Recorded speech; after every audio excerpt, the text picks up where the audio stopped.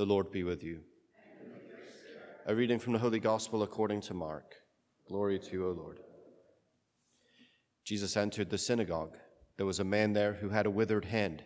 They watched Jesus closely to see if he would cure him on the Sabbath, so that they might accuse him. He said to the man with the withered hand, "Come up here before us." Then he said to the Pharisees, "Is it lawful to do good on the Sabbath rather than to do evil, to save life rather than to destroy it?" But they remained silent. Looking around at them with anger and grieved at their hardness of heart, Jesus said to the man, "Stretch out your hand." He stretched it out, and his hand was restored. The Pharisees went out and immediately took counsel with the Herodians against him to put him to death. The Gospel of the Lord.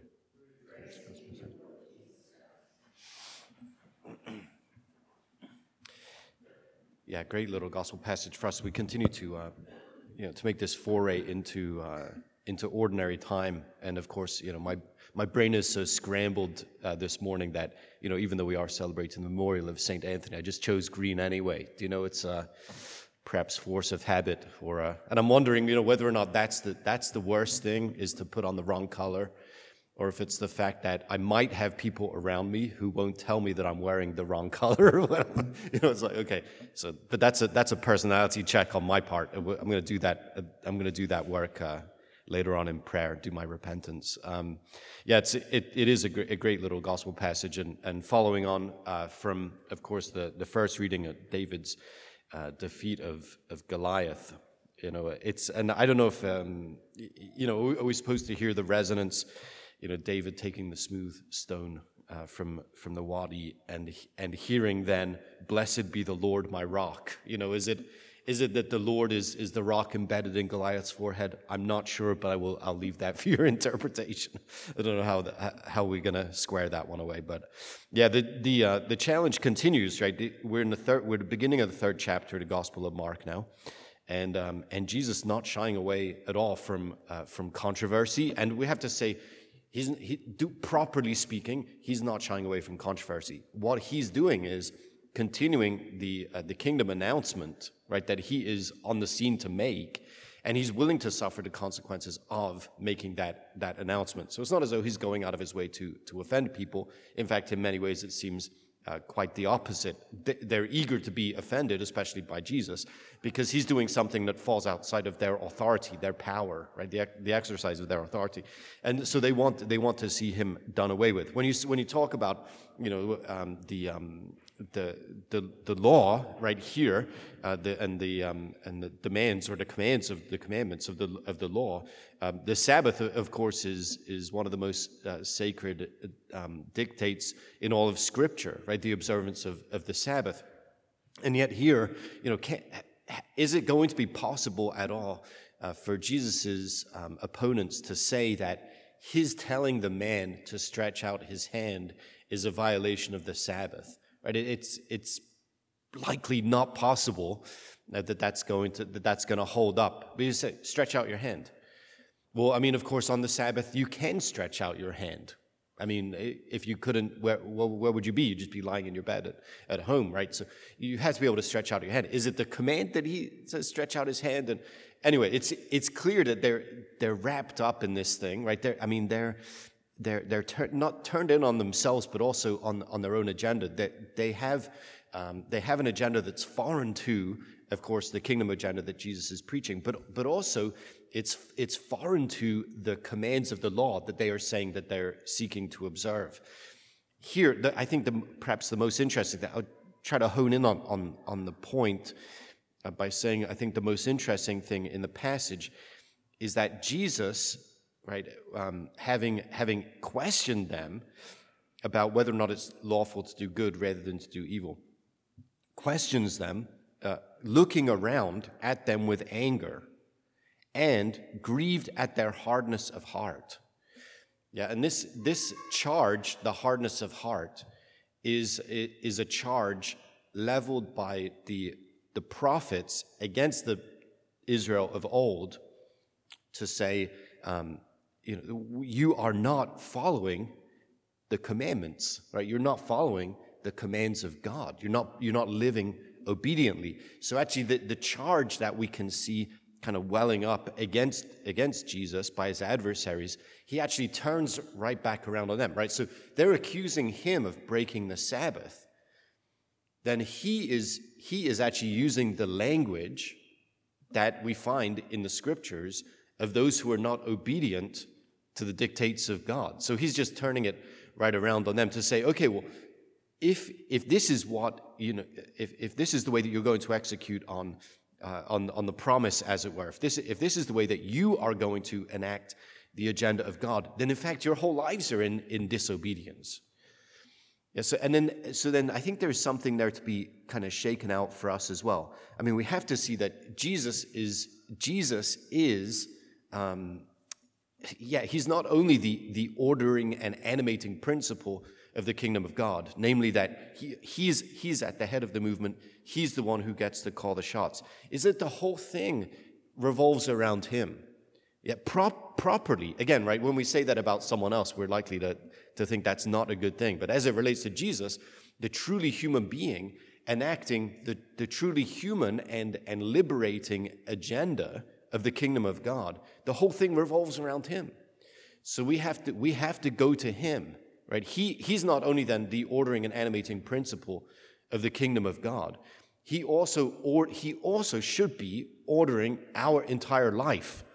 And he ought to be animating our entire life, giving us the strength and sustenance to do what he has revealed that we need to be about.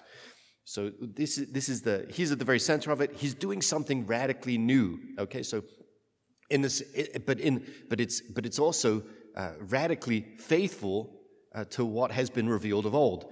So the Sabbath, as we heard yesterday, is meant for man.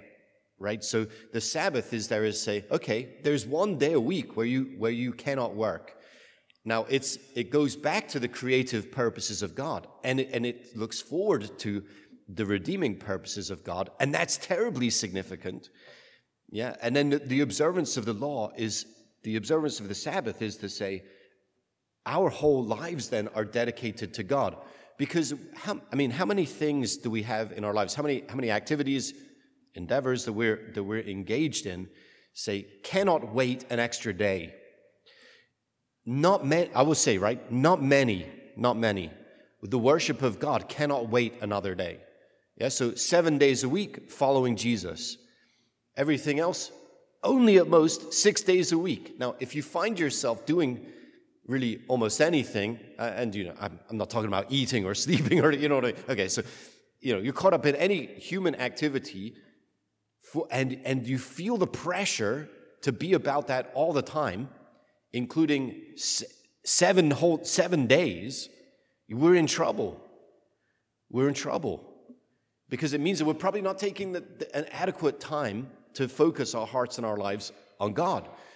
Now, there's all this kind of, say, the commercial enterprise and the like. I mean, of course, the global economy and the rest, it won't wait. It won't wait for anybody, right? And if we only take 6 out of 7 days, we're only going to get 6 out of 7 of whatever it is we're going for, right? So this is the world will pass us by in this sense, yeah. But we are not for the world in that sense.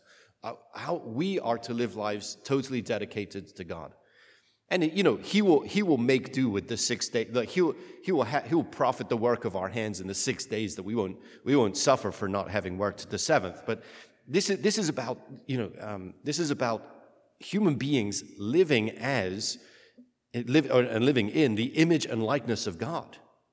So where are we going to prioritize living as the image and likeness of God? Where are we going to be the hinge of creation if we lack the focus to dedicate that we get by dedicating ourselves to God whole and entire and living totally for Him?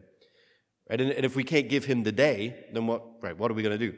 That's all, and it's all good to say that, and yet Jesus is also pushing back against it, right? Because there's also abuse of the Sabbath, where here this political and religious pressure group look to observance of the Sabbath in order to keep their people, in this space or that space, or right. We are going to order society. This is why I say Jesus is the ordering and animating principle, because although if it's not Jesus, it's something or someone else.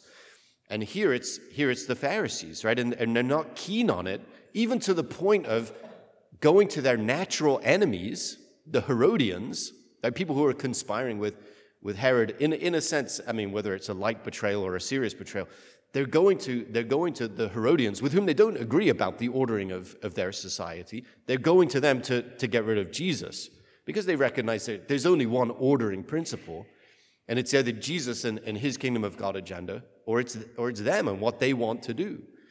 Yeah, so Jesus is, again, re-establishing himself as the center not only of hearts and lives, but also of society, right? Community, society, and the like. So we have to go to him for everything. And going to him for everything also means that we got to get to hear these words ourselves, right? Stretch out your hand. We're the ones who come to him in all of our inadequacy and our weakness and our sickness and whatever else.